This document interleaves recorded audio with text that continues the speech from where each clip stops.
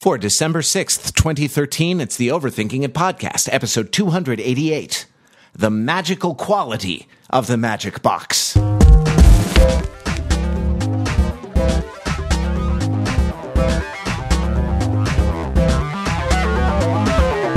Welcome to the Overthinking It podcast, where we subject the popular culture to a level of scrutiny it probably doesn't deserve. From Los Angeles, California, the bleeding edge of America. It's been a while since I said it. I wanted to bring it back. I'm trying to make bleeding edge happen.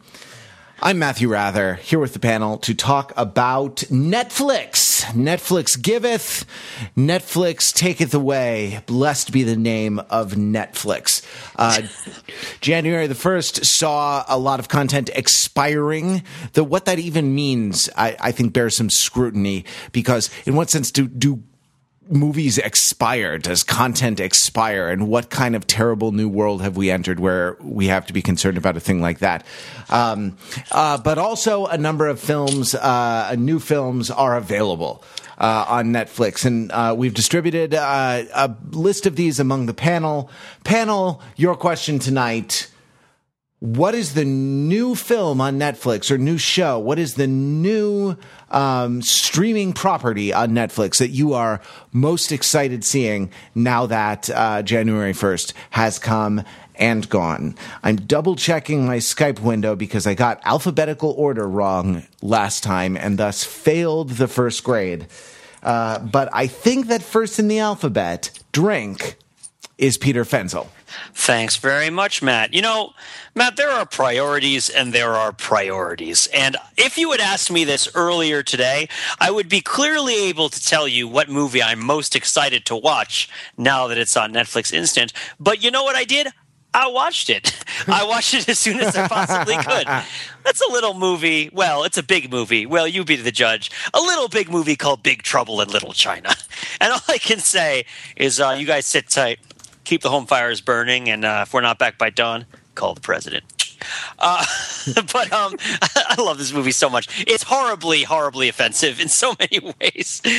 From the soundtrack, the only thing that makes it socially acceptable to watch in this, urbane, in my own state of urbane hipster guilt, or urban hipster guilt, it's not even urbane, is that it's so self-deprecating the entire time that you're watching it. And it bears no illusion towards any sort of propriety. But yes, it's a hilarious comedy with Kurt Russell and Kim Cattrall and all the greatest Asian actors, because they then gave them all the other parts that were in any movies in the 80s.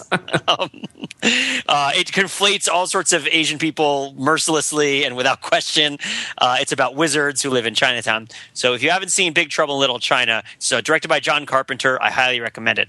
But I can't say it's the one I'm most excited about because my hunger is sated. I've already watched it today, and I'm not going to watch it again tomorrow, like maybe in another 6 months, but who knows what Netflix is going to give or take away from them. And so then I'll have to say that for the one I'm most excited about, is there are a couple movies that I've done a lot of. I'm an improv comedian, as some of you know. I do a lot of improv shows, and there's some scenes from movies that I parody a lot in improv shows, and or that I recall a lot or reference a lot in improv shows. One of my favorite characters to play in improv shows is Falkor the Luck Dragon, where I use my hands as the mustache, right? And I have somebody stand behind me while I squat down. It's like, with luck, we'll get to the Piggly Wiggly, like that sort of thing. But of course, The Neverending Story is not one of these movies that's just been added to Netflix. I'm pretty sure it's not on Netflix, but if it might be, you never know. But it wasn't added recently. But the number one movie that I can say without hesitation I have done scenes from the most often in improv shows is now on Netflix Instant. It is a little movie that I like to call Ghost, because that is what it is called. I don't know if you guys have seen Ghost. It's pretty cutting edge from 1990. Have you seen Ghost, Matt? I guess I can't talk to people who haven't introduced. I haven't seen it. No, okay. I just know that you haven't seen Ghost. Patrick sway me gently back and forth. Z. Oh, man. I've done so many scenes where I've gone up behind someone and made pottery. It's just the best. It's just the best. It's like the best scene ever. Ghost is so great. Okay, I know the pottery scene, sure. Yeah. Yeah, and as Belinky would no doubt point out were he here, it's important to remember that in many of the scenes, well, I can't give that away. I can't give it away. All I know, just watch the movie. Whoopi Goldberg's in it. Patrick Swayze's in it. Sometimes Patrick Swayze inhabits Whoopi Goldberg's body, and sometimes the movie reminds you of this, and sometimes it neglects to tell you, so it makes certain scenes rather awkward. But but I highly recommend Ghost. I'm like reluctant to give spoilers for this 30-year-old movie at this point, 34-year-old movie, which is of course a shot-for-shot remake of what the actual afterlife is like. It is totally accurate. Was it a documentary that was filmed in real time about the afterlife? It wasn't filmed in real time. No, that was R.I.P.D. I thought. R.I.P.D. R.I.P.D. is a documentary. The events were filmed in real time. Ghost is a reconstruction of actual events. It's like Unsolved Mysteries or Rescue 911, except instead of William Shatner, you get a whole bunch of totally awesome people who are in this movie, and you should watch it. It's a lot like R.I.P.D., except it has everything about – it has a soul, which is funny because both movies are about souls. So what are you going to do? But this one has one, so you should see it. And it has the second best use of a Righteous Brothers song in movies after the "You've Lost That Love and Feeling" scene in Top Gun. So there you go. Excellent. Well, thank you very much, Pete. Those are inspired picks. Next in the alphabet, I'm just checking my list here. Yes, I see I am correct. It is Mark Lee. Hey there. I'm in a kind of Wizard in Chinatown kind of mood now after hearing Pete talk about Big Trouble in Little China. That's my question. It really is not. No, I like Wizards. I like Chinatown. I got to check this out. I'm an Asian. Like, how have I not seen this, right? Yeah, you got to see Big Trouble in Little China, dude. It's the best. Yeah. It's the best. Son of a bitch must pay. That's it. Wizards are great, including everyone's favorite Cards Against Humanity card, which is being an effing wizard, right? Nice. Okay, so I'm really excited to see that American Psycho is coming to Netflix. This is the movie, obviously starring Christian Bale as an axe-wielding psycho, right? That came out in the year 2000. Okay. No spoilers, but I'm guessing he's also American? No, he's Welsh. Christian Bale's Welsh. You and me are done professionally. Okay, here's why I'm excited to see American Psycho, aside from the fact that everybody tells me that's a great movie, and presumably Christian Bale does a great performance in this. I know Christian Bale, obviously mostly through his role as Batman, starting in 2005 with Batman Begins. But I'm not very familiar with his work prior to Batman. I was looking through his filmography, and really, in my mind, Christian Bale essentially appeared in 1992 in Newsies as Jack Kelly, disappeared for 13 years and reappeared in 2005 and as Batman. So in other words, imagine this. This is how it sounds in my head. It basically goes like, yeah, they do in Santa Fe. I'm Batman. Right? So I want the leap from Newsies to Batman to be replaced by the even more disturbing leap from Newsies to American Psycho. And that's what I'm looking forward to watching American Psycho on Netflix.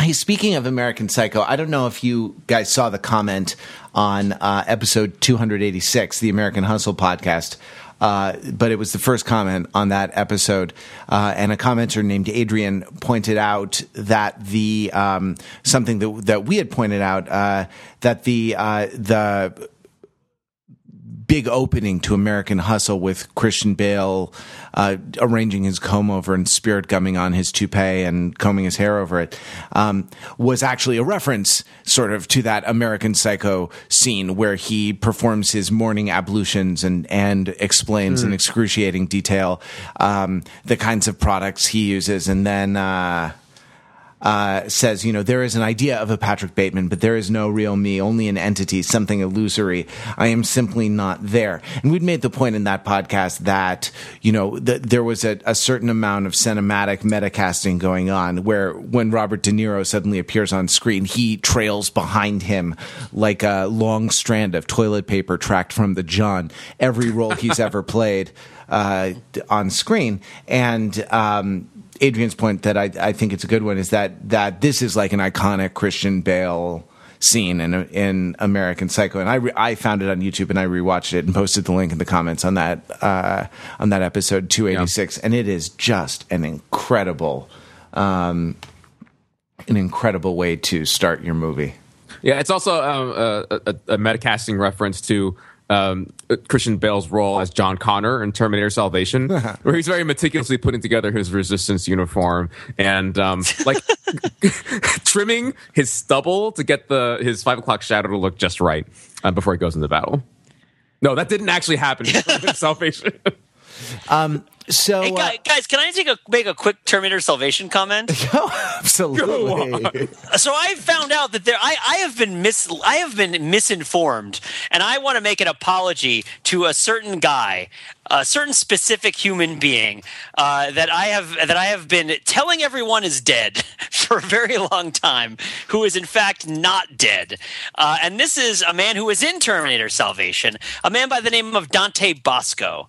Dante Bosco played Rufio in the film Hook, and for some reason, like 5 or 10 years ago, I must have caught some internet hoax or something, and became convinced that he had shuffled off his mortal coil and had left us, and was very sad when I found out that this was the case. But it is not the case. No, he's still alive and he's still doing things, and he was even in Terminator Salvation. And I'm sure I've seen him in movies and been like, that guy looks just like Rufio. It's a shame Rufio is dead, right? Like, but no, Rufio walks among us. So people, if this was something that was keeping you down, it is often that we have to mourn the deaths of celebrities. It is rarely that we can celebrate their second chance at life.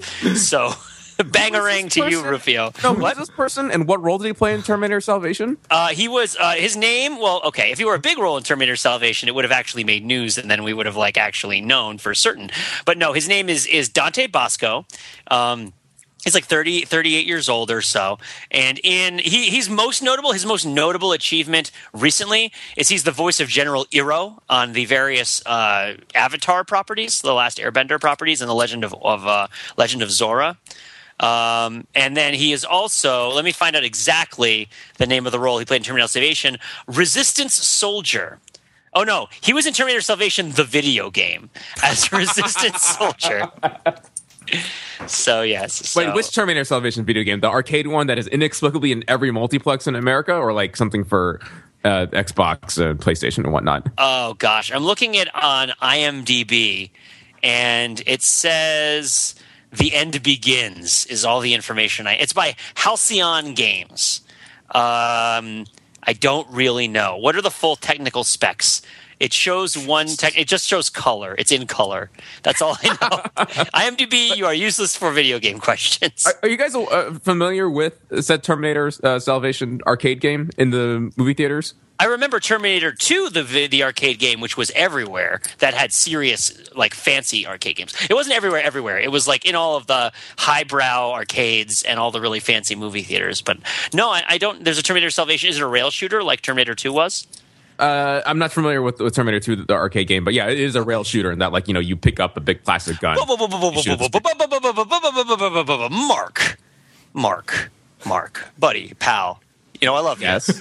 You are not familiar with Terminator 2, the arcade game? No. The greatest rail shooter to ever exist? And you're a huge Terminator fan. I am. Yeah. The mind boggles. It's actually called Terminator 2 Judgment Day, the arcade game. And you have the Uzis. Oh. Guys, if you play this arcade game, sound off in the comments and tell Mark how much he needs to play this game. I'm not sure how much he needs to play it, but he probably needs to play it. Yeah, Mark, you're going to have to temporarily turn in your card, your Terminator fanboy card. Seriously, yeah.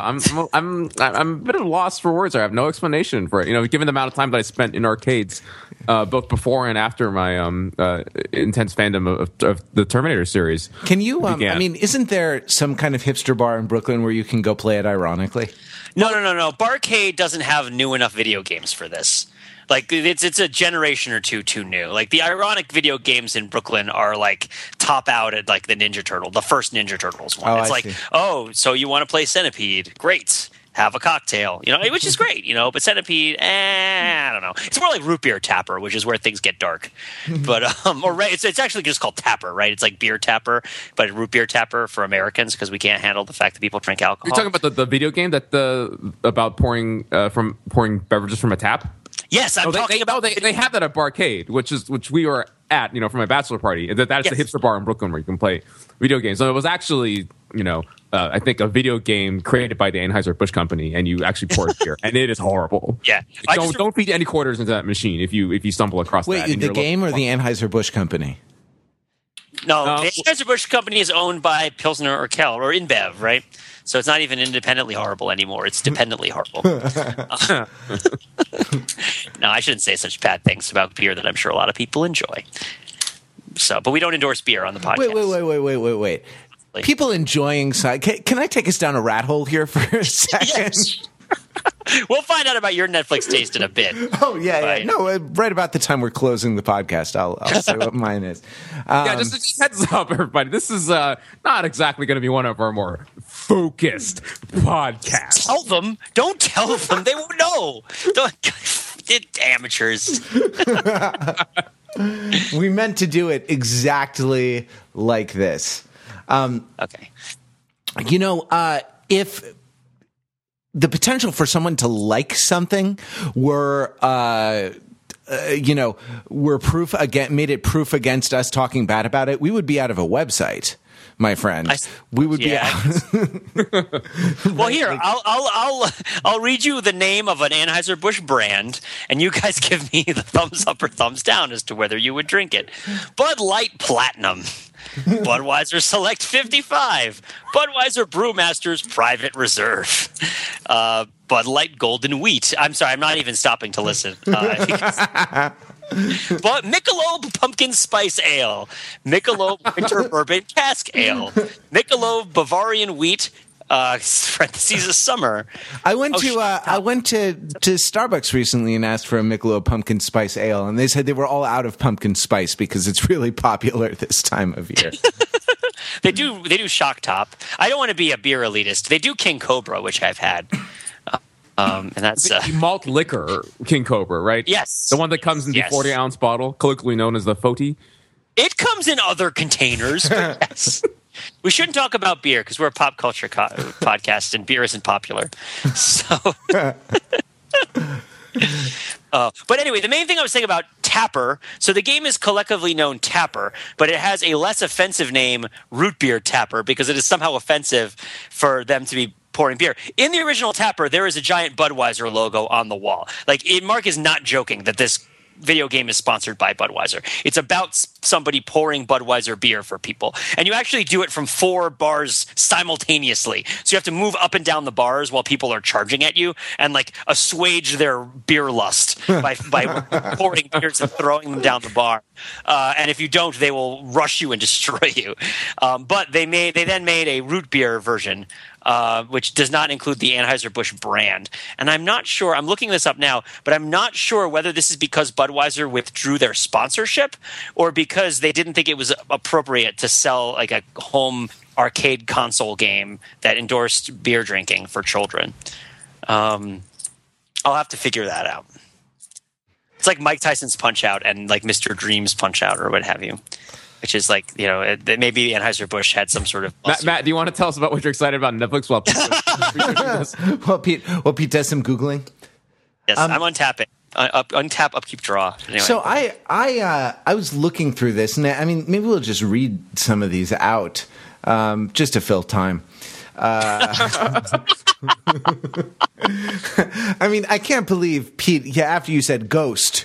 you didn't move one line down, because in the article online that we have these in, they're in alphabetical order. So Ghost is followed immediately by Ghost Dog, The Way of the Samurai. Oh, yeah, which is awesome, and I love that movie. But there was a reason. There was a reason I didn't say that, which is that I think it was on Netflix recently, and I think it went off Netflix recently and came back. Yeah, of these. Well, so I actually want to talk about this phenomenon of watching things and coming back, because I have had. Have you had this happen to you where you there's something in your queue or your list or your stack or your pile or whatever they call it now? I believe the word is heap. Do you know what a heap is? My Greek philosophers have been unable to define it for me. But anyway, continue. Well, a queue is an interesting, it's a metaphor, and it's a computer science metaphor because it's one method of storing, right? And you add things to the back of the queue and you take things off of the front of the queue.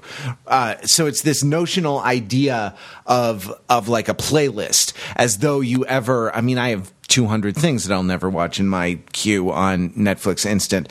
And the idea that I would sit down from like number 1 or number 0, because we're talking about computer science here, and just press play, right? And wherever I happen to be, I would just press play in that and watch for 45 minutes, 2 hours, whatever, 8, 10, 12, 14 hours. Who are we kidding? 24 hours straight to save the world from terrorists in real time. Copy that. Which you could do on Netflix, but we might talk about that later. Anyway, go ahead. That idea is laughable. I mean, I'm the guy who got, when Netflix was just a DVD service, got Seven Samurai in all 3 hours of its glory out from Netflix and let it sit for 18 long months. 18 months. I packed that DVD and moved it from apartment to apartment twice. That's quite a journey. That's like a hero's journey right there. Right. And then I finally answered the call to adventure and watched Seven Samurai, and it was as good as I thought it would be, and it was as demanding and taxing as I thought it would be. And I was probably right to wait 18 months to watch it because I really wasn't in the mood until I was. But you see, I had it there. They couldn't come and take it away from me unless someone like robbed me or something. Netflix couldn't snap their fingers and say, this DVD that you have in your actual hand of Kurosawa's masterpiece, Seven Samurai, is just gone. Right? And I don't know if you've had the experience that I've had, but it sucks of putting something in your queue, in your stack, on your list, in your heap of movies to watch, and being like, hey, it's Friday night, talking with my girlfriend, and like, we're going to make dinner and have a night in and make some popcorn, and we're going to sit down and watch whatever the hell movie we were thinking about watching. And it's gone. It's just disappeared, So I guess this is something I want to talk about, but I still haven't answered the question. I realize that I haven't answered the question. Before I do, a word from our sponsor. No, I'm teasing. We don't have a sponsor. Look, there are a lot of movies on this list. That is a true thing that you have just said. Is that there are a lot of movies on this list. Here are some of the movies that are on this list. Would you drink them? Would you drink What's Eating Gilbert Grape Soda? Oh, come on. Would you drink Some Like It Hot coffee? No. Would you drink Raging Red Bull? I hear it gives you wings and shiners. There are some like legitimately fantastic, and there are some fantastically craptacular movies on this. I mean, the Amityville Horror, the 1979 Amityville Horror is on this. Beverly Hills Cop 3 is on this list of movies. The Return of Serge, yes. Changing Lanes. I mean, oh my goodness. But my pick, the one I want to give you is a film that I think you may not have seen. This is a film that I saw, frequent listeners to the podcast will remember that in my deprived childhood, we were the only family on the block with a beta VCR instead of a Betamax household. Yes. Yeah. Yes, we chose wrong in that format war, and I think I was really into HD DVD too before Blu-ray ran away with it. We had beta, and so when we went to the video rental store, and this was in the 80s, so it was not like there was a Blockbuster on every corner. It was like a 20-25 minute drive to get to the video rental store. The beta VHS, not even VHS, the beta video cassettes were in one corner of the store. Now, just for reference, in the other corner of the store was pornography, right? So we shamefacedly slunk to the beta section. Now, this is where I got my love for the Police Academy movies, Drink. So, I can't say it was all bad, but one of the things that there was there in the beta section, and I remember getting it, loving it, and I have not seen it since then, was the film Planes, Trains, and Automobiles with Steve Martin and John Candy. And I highly recommend my 8-9-year-old self highly recommends to you that you go see Planes, Trains, and Automobiles. Especially, it's topical right now, given the extreme weather in the Northeast and in the cold parts of the United States, and how transportation has been disrupted. There might be people living planes, trains, and automobiles right now.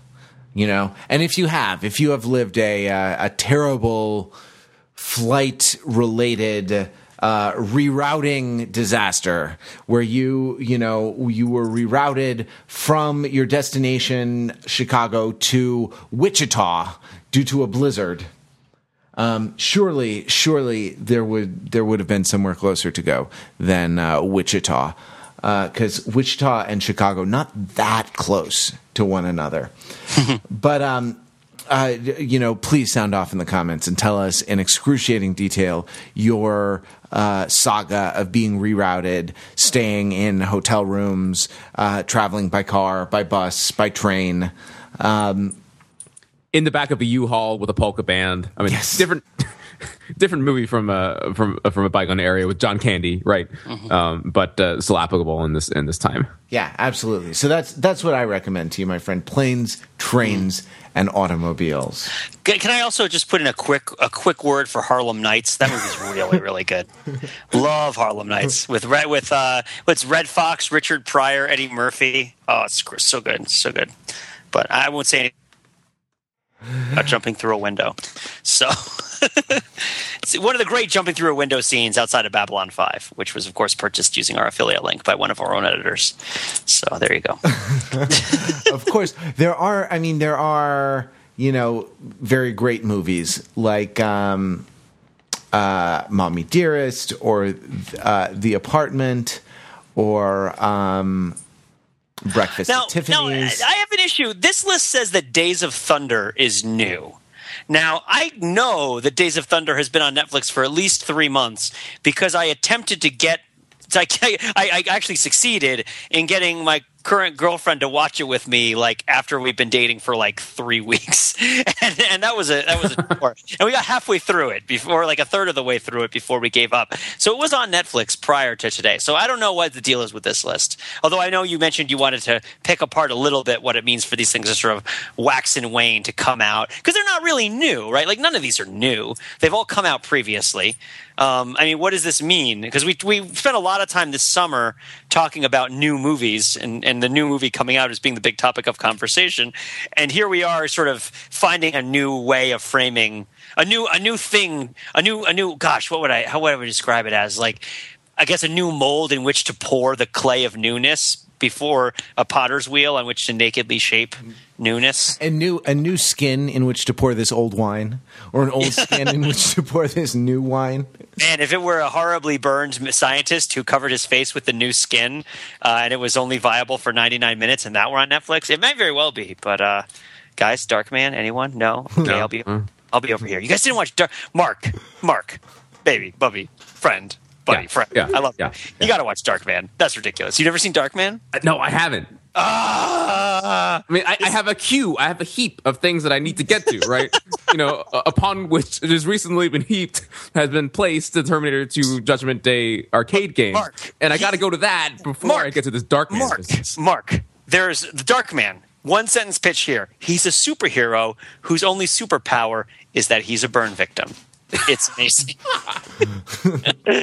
He's difficulty feeling pain. He gets a lot of adrenaline, and he's horribly traumatized. That, and he's a scientist who happened to have been working on the one thing that happens to be very useful for what he's doing, and it's a total coincidence. But anyway, Darkman, even if it isn't on Netflix, something you should watch somewhere. I don't know how. You can't rent it from a video store anymore. But no, Matt, you said you wanted to unpack this idea of re-releasing a little bit, or of newness, and also, things. as we're talking about this, the heap. right? Like all this multiplicity of choice available to us at any given time, and like what a burden that is. Hashtag first world problems, right? Like what an awful feeling it is to be so privileged as to be able to watch literally anything that's on Netflix. I mean, we can take an issue with it being a first world problem, because I mean, I know that they have movies in the third world. Right, it's a third world. Right, it's as Overthinker Ryan Shealy is fond of pointing out. Yes, I was going to tee it up for someone else to say because I wasn't the guy who said it before. Oh, first world problems are also third world problems. Yes. Yeah. So I mean, what happens? That was almost in perfect unison. It probably doesn't. Yeah. So the right. It probably what? Oh crap. So let me tell a story from an earlier, more optimistic and foolish time in my life. I used to want to improve myself. I used to think that I ought to know things about the world, and I ought to be involved in the intellectual activity of the world and what was going on and what books were being released and what critics were saying. And so I subscribed to many magazines. And because the only one of them that survived the Great Purge is The New Yorker, which I still subscribe to, but they all sell their subscriber lists to one another for marketing. And so I got cheap introductory offers to the New York Review of Books, right? Which, as you may know or you may not, is a tabloid size, a giant, like a big, tabloid sized or maybe big. Folio size? Would you describe it as folio size? Yeah, something like that. With small print and many columns printed on newsprint. Intellectual review with book reviews and articles on various topics, and Joan Didion writes a lot in there, and I was a fan of Joan Didion because, as I said, I had this sort of middle brow drive to improve myself. And one thing led to another with these New Yorkers and these New York Review of Books, and the London Review of Books got added on, which is another tabloid one, the Times Literary Supplement, which is still another one. And these things would show up bi-weekly. They're, I think, all published twice a month. And I would throw them on the heap, and I was extraordinarily meticulous, right? There wasn't one heap. There were 3 or 4 separate heaps for 3 or 4 separate magazines. And I would take the new one, and I would put it on the bottom because I was going to start at the beginning and read through, And I was... So you were doing Philo. You were doing first in... No, you were doing Lilo. Last in, last out. Right, exactly. Yeah. The data FIFO, first in, first out. Right. Oh, yeah. Yeah, exactly. Same thing, right? Like in the data structure is a queue, right, versus a stack, which is first in, last out. You think of stacking things on top of one another. So I had these 4 separate queues, and again, I like Sisyphus. I dragged these things. I pushed them up the stairs every time I moved into a new apartment, right? And one day I looked at this stack, this weight, this literal and figurative weight I was lugging around with me, the physical manifestation of my good intentions. And I threw it all in the recycling pile because there was no way I was ever going to read all of that stuff, right? And I feel something similar about that's the end. And then I found $5. That's the end of the story. Right? Like, I realized that this stack of newspapers or of learned journals or whatever that I was intending to read was taller than I was if you had put all of them on top of one another. And I looked at that and I thought about the drive to, or what had caused me to spend my hard-earned money in my 20s on these things. And this kind of optimistic hopefulness, but also this kind of sense of obligation. And, this thing that ought to be a pleasure, like reading and learning and finding out about the world, becoming such a damn burden, right? And I realized that my whole relationship to this had become perverted. Right, that I was treating these things like an obligation, like something I was shackled to, rather than as an opportunity. And that's when the Blue Bin came out, right? Because that's not because it was entirely voluntary. I was volunteering for this, terrible sense of futility and guilt that I experienced every time I looked at one of these things and realized, yeah, I should be reading that, right? And I think that a similar thing happens. I tell this long story. Because I think a similar thing happens to me anyway with Netflix, right? There are a lot of films like Seven Samurai. The Deer Hunter was another one. I wanted you to go like The Magnificent Seven, for example. It's a lot like The Seven Samurai.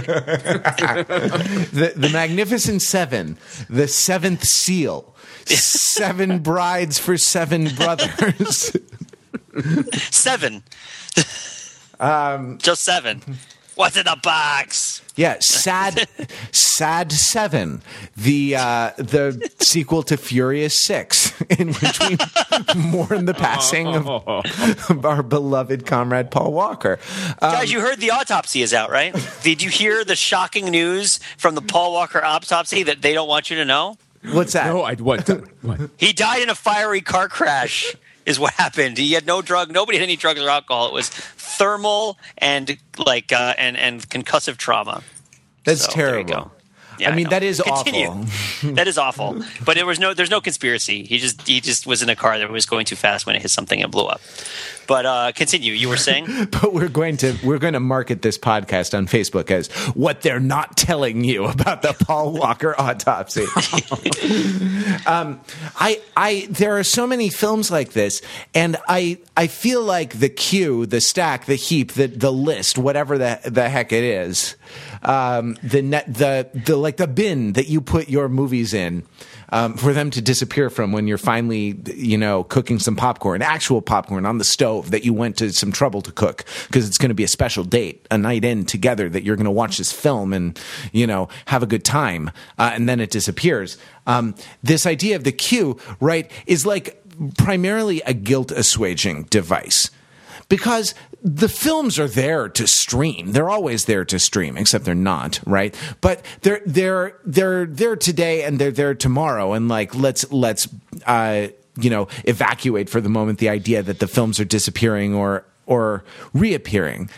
They're still on Netflix. You don't need a queue, to find them.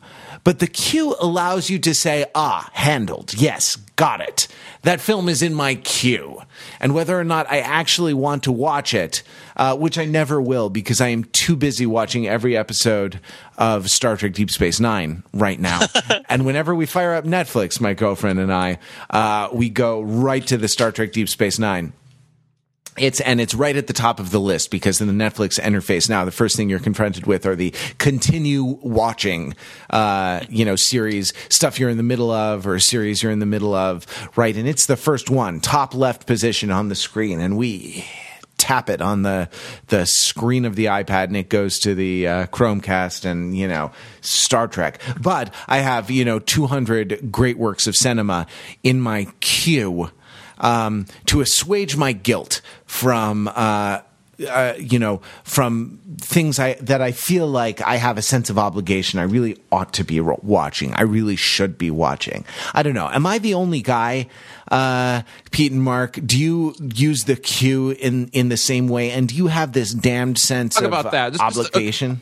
I want to bring up this quick note about the semantics of this, right? Because we've been sort of jokingly tossing around like queue and list and heap. I think I should install some like a browser plugin to rename the Netflix queue to the heap. I think that would get a lot of enjoyment out of that. But Netflix is very aware of this idea that like the queue it does not accurately describe how people were using that feature of it. Right. That's why they renamed it to the list. Right. It's called My List now. Right. It is still in order. Right. And there's all these features that have always been there. To reorder things is just like to prioritize what you're going to go through here. But I think there's a common, like, the default understanding of how this is supposed to work is just like it's sort of a list of bookmarks, right? That are not necessarily meant to be worked through sequentially. It's just like, as I'm browsing through Netflix, I'm like, oh, I want to watch that at some point, and just boom, boom, boom, pop it over, right? Well, the idea of it being a queue is an artifact of how it was used in the DVD delivery system, right? Wherein it was a way of making people feel okay about the fact that the movie they wanted to watch the most wasn't necessarily going to be available, so they could get something, right? Wasn't there like, I mean, I never had it, but isn't that how it worked? You would put in a queue, and the highest movie that was on your queue that was available would get sent to you? Yes, and sometimes the new releases or stuff, it didn't happen to me because I was too busy filling my queue with crap like Seven Samurai and The Deer Hunter that I hauled from apartment to apartment around New England. But if something was like new, it might have limited availability, and so you could that could be number one on your queue, but you would get your number two movie. I mean, the other thing that's changed is that the whole star rating system is completely different, right? You guys remember the Netflix prize where they would award $1 million to the person or team who could improve their ranking algorithm by 10%? Because that was a real kind of competitive advantage that they had, that they could predict based on what you liked already, what you would like in the future. Turns out it's an entirely different calculation for something that you're going to put on a list and get in some number of weeks than it is for something that you can just click and watch now, right? It's just that the instant streaming, the instantaneous nature of it, and the kind of the impulsive, like, go. It's not a considered decision. It's just push. Like, that's a completely different sort of psychometric, and their algorithm is now more or less useless for that, or for this new situation. That's really interesting. No wonder Netflix recommends like 4 different 50 Cent movies at the same time, because there's no way that those are really the 4 movies I should be watching. Yeah, it's all like, for me, it's like, oh, hey, 50 Cent was in a bunch of stuff that went straight to video. You have no taste, right? It's like, hey, Stone Cold Steve Austin was in a movie a couple times. You have no taste, right? I'm like, thanks, Netflix. Really appreciate it, Netflix. Thanks very much. Jeez Louise. Do you guys share a Netflix account? What? Do you share a Netflix account with like roommates or a significant other or something like that? Yeah, well, I share it with my wife, and for a while our various viewing habits were horribly confusing Netflix's recommendation engine. Well, right, or does it recognize Netflix has addressed this by creating multiple profiles, right? So that when she's watching, she switches over. And like mainlines Bones is what she's been doing recently, and then I switch it over and then like watch random clips from Commando, which is how I use Netflix. You just like go back and forward through it. You're like fast forward, play. No, I go back basically to that enormous shoot 'em up scene where he infiltrates the compound and just like lets loose with a machine gun and mows down like 100 dudes in 1 minute. I watch that scene with more frequency than I would like to admit. Someone else talking about their Netflix viewing habits. It happens for us. It happens for my girlfriend and I as well, right? But what I find is that there is a bimodal distribution of I'm looking at Netflix to get our recommendations now, right? So we have a row based on her preferences. That says, because you watched How I Met Your Mother, I recommend The New Girl, White Collar. It's always Sunny in Philadelphia. I'm not sure The New Girl and It's Always Sunny in Philadelphia have a great deal in common, but okay. And then because I watched Food Inc., I think, or something like that. There are all these progressive documentaries on here, like Forks Over Knives. Oh, and they're all food related. Sushi, The Global Catch, TED Talks about food, and things like this. So it's not. Maybe they've sussed us out. There is this sort of bimodal distribution in the kinds of recommendations that we're getting. And now it's Always Sunny episodes. Now it's just Bob's Burgers, which is halfway between Food Inc. and It's Always Sunny. Right, exactly. But yeah, no, I mean, I've offered to let people share my Netflix account, but nobody wants to. So it's all like westerns and like goofy romantic. Would you like to share Pete's Netflix account? Films. What's up? Sound off in the comments if you would like to. Yeah, Pete will email you his password. You watch this. Yeah, no, yeah, exactly. So nobody shares my Netflix account, and it reflects all the stuff that I watch, which is like a combination of comedies, like sappy romantic movies, like hardcore, like low taste action extravaganzas. It did at one point recommend to me a Steven Seagal vampire hunting movie that I didn't know existed, which I began watching, and like even I couldn't last more than 10 minutes into that one, so that was kind of rough. But yeah, I mean, there's a lot of movies I watch on Netflix for only. How about that? There's a lot of movies I watch on Netflix for only about 5 minutes, and then I turn it off. And I don't know whether Netflix thinks that I liked it. I don't know whether is Netflix trying to get me to click on the movie or watch the whole thing. Does it measure how long I watch it for?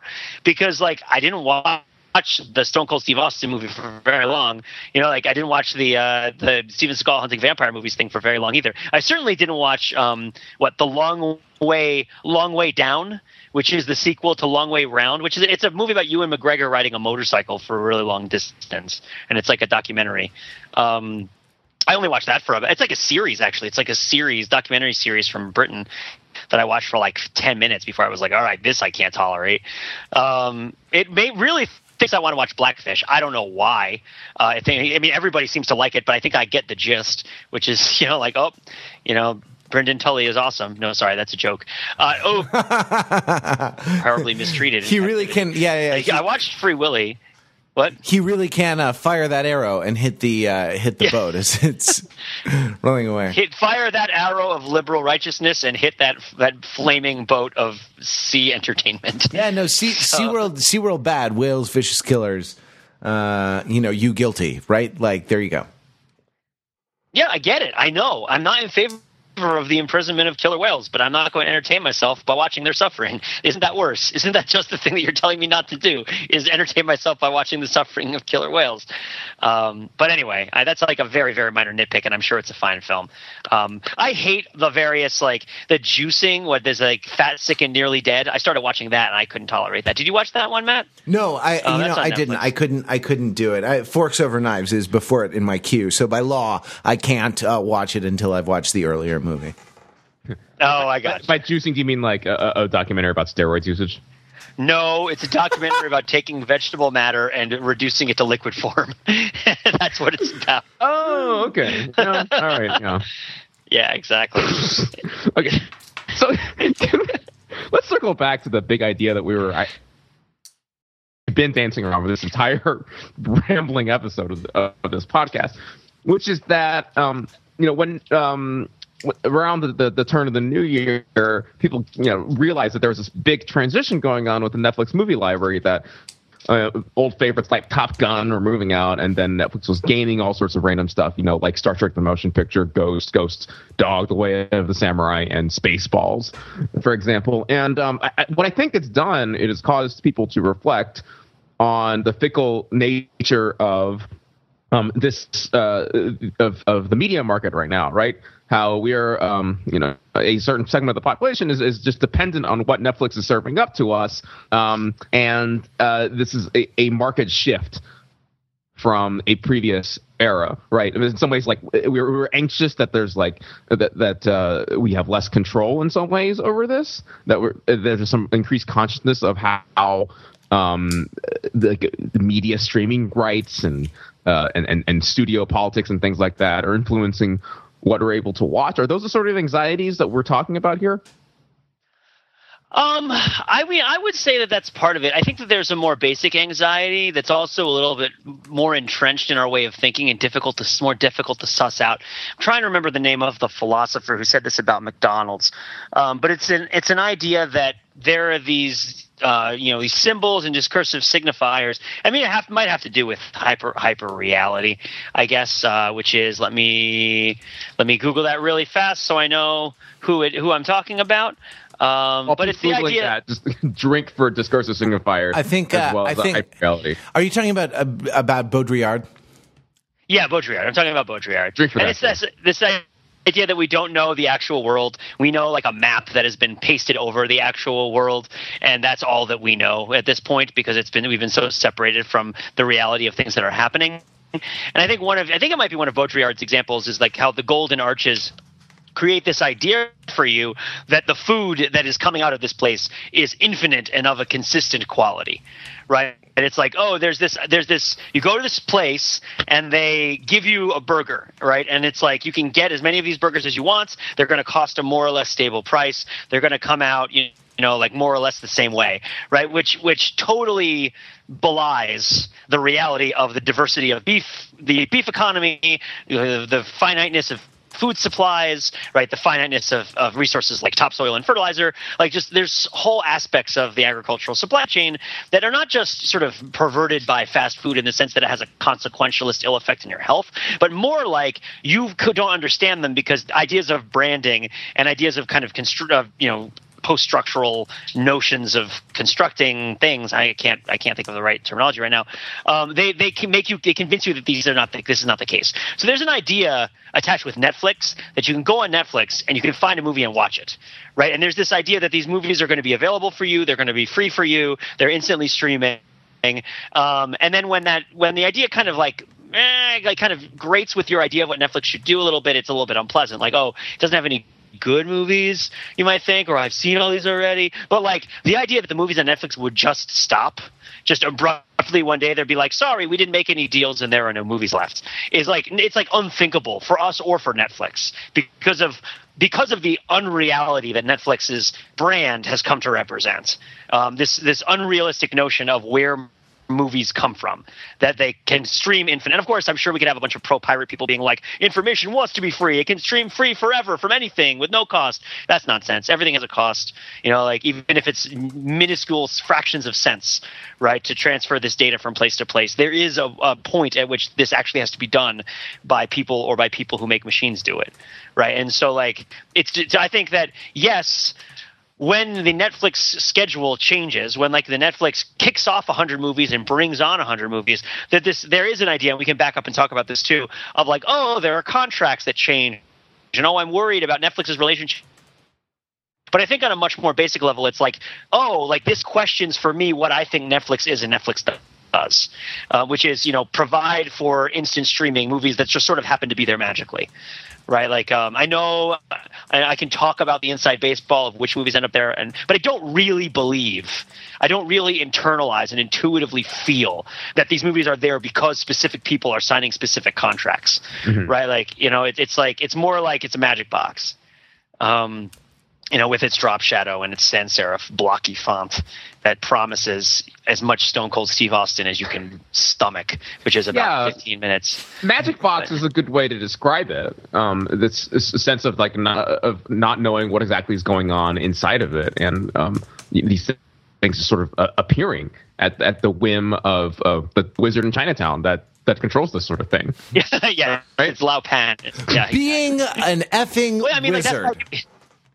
I mean, let's compare this to our relationship with the video store that we talked about before, where you got the porn and the Betamax in the shame corners, right? Like, that wasn't necessarily a magic box, right? I'm riffing on this in real time here. I'm thinking, like, in some ways, like, we went to the video store, or we understood that, I mean, if it's an independent video store, we just understood, like, it was that guy who decided that these are the movies that should be stocked, and did it. And Blockbuster, I'm a little bit less familiar with it, but it's just sort of like, corporate says that these movies need to be on the shelves, and the movies are on the shelves, right? Is it just because it was a brick and mortar thing and we saw actual humans that we're less inclined to think of Blockbuster as a magic box and more just sort of like, people decide that movies are going to be on the shelves?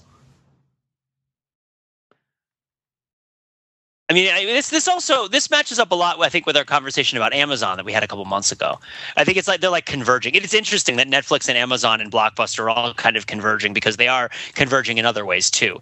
This like creation of the magic box. With the case of Amazon, we had the conversation where it's like, oh, all this stuff is happening automatically. We think it's all being done by computers, but really there are giant warehouses full of people working to put things in boxes, right? Like, and that's like actually a really important and really expensive and really big part of the business, right? but they don't want us to see it because they want us to think of them as something that happens entirely by computer, right? And then like with Netflix, it's like, oh, we want you to go on here and feel like you could find whatever movie you want to watch on impulse at any given time, within certain constraints, but we want to create that experience for you.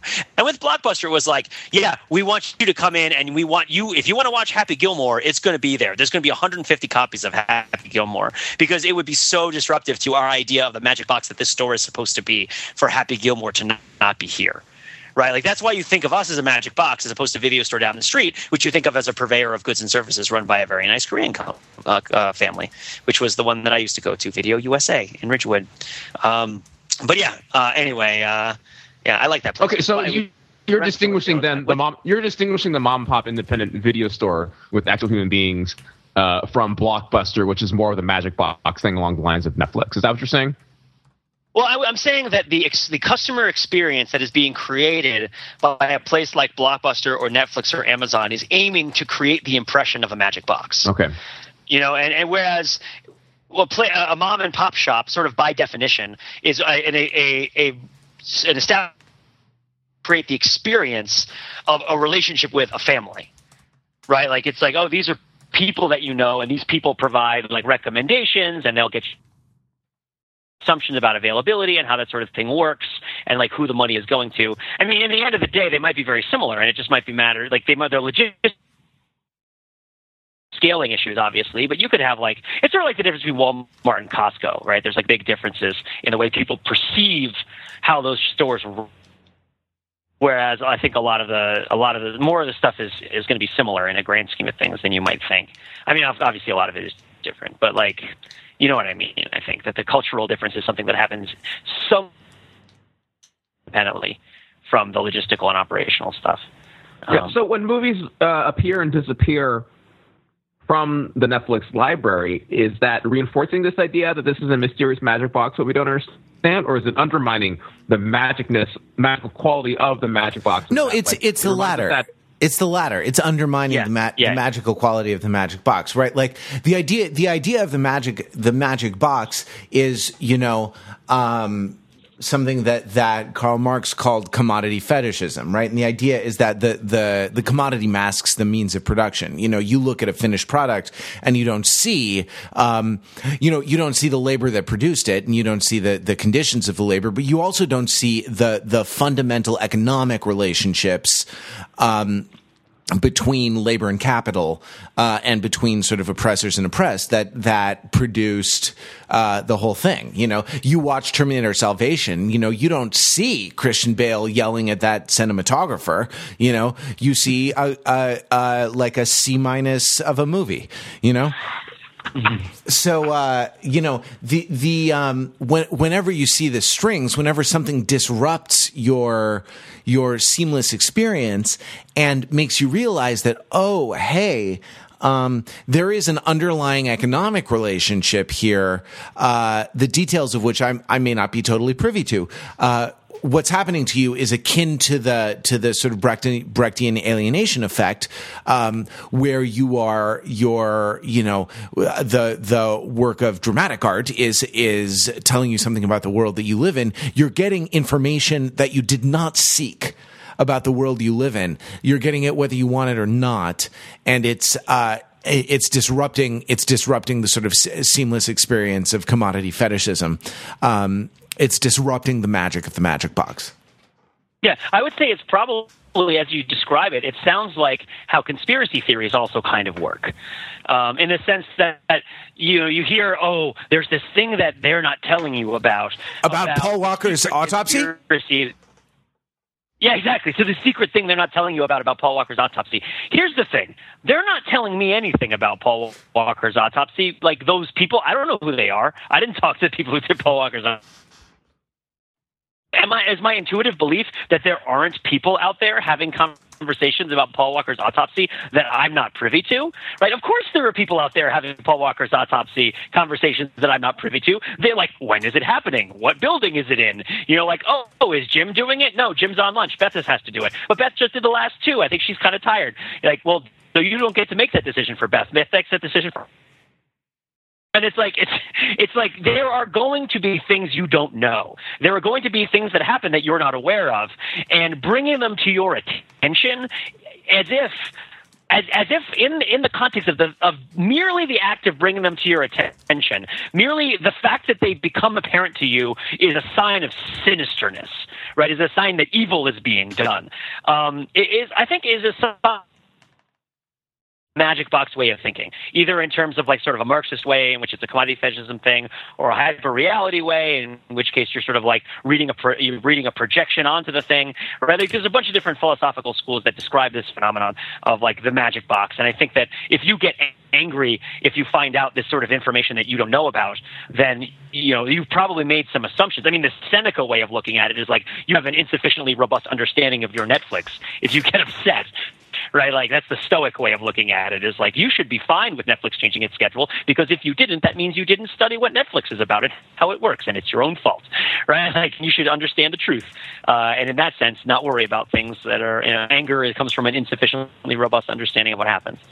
But I mean, there's a lot of different philosophical phenomena to describe this sort of sense of upsetment. But we live in a world governed by magic boxes, or not governed by them. Because that skips the message. Like we live in a world that is tented with magic box colored tablecloths. Right, like where everything around us is positioned to us as a magic box to simplify our act of interacting with all of them, to make it so that we can even comprehend interacting with all these complex systems that we interact with on a daily basis.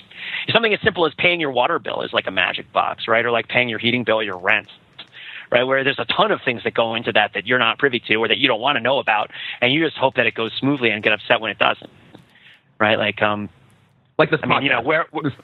Like this podcast. You guys listening to this podcast probably don't know that I have Mark turning a wheel that's about the size of a Dodge Caravan, right? Like around, like in terms of diameter.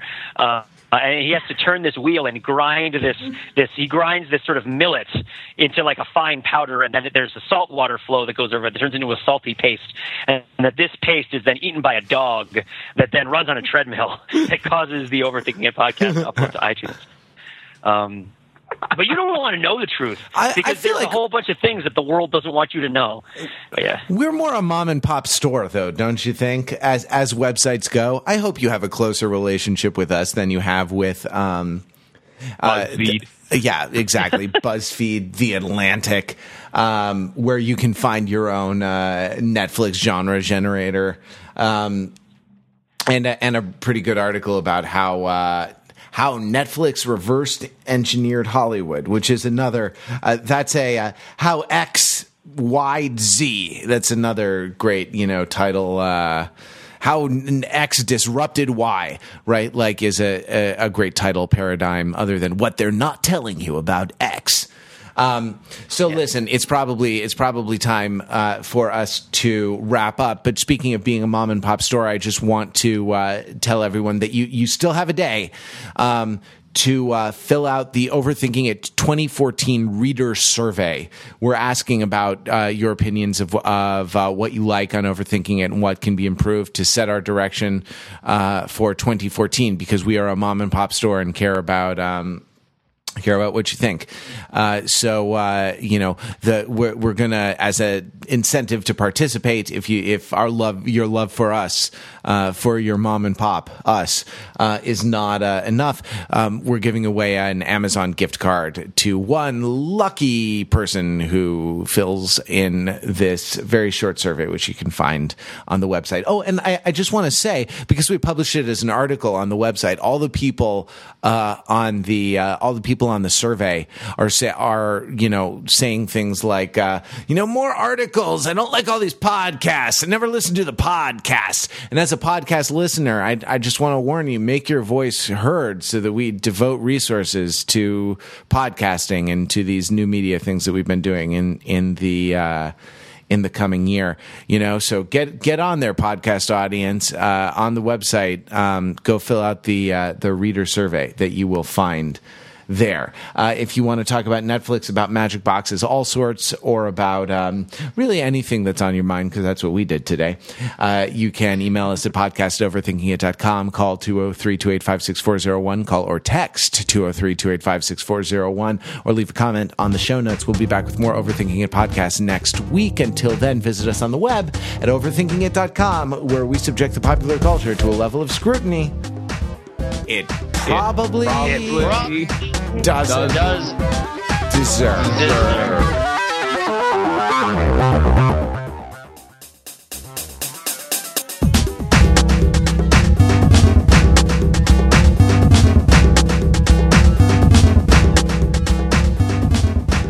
Now that we're done, I'm going to go check out, I'm going to load up Netflix. I'm going to watch some gory, independent, violent movies based on real life, set in India from the 1930s about September 11th. Excellent. I'm gonna watch some art imaginative thrillers based on classic literature about royalty for hopeless romantics. I'm going to watch a nostalgic tearjerker, evil kid fantasy movie set in Asia about friendship. Nice. Add them all to the heap.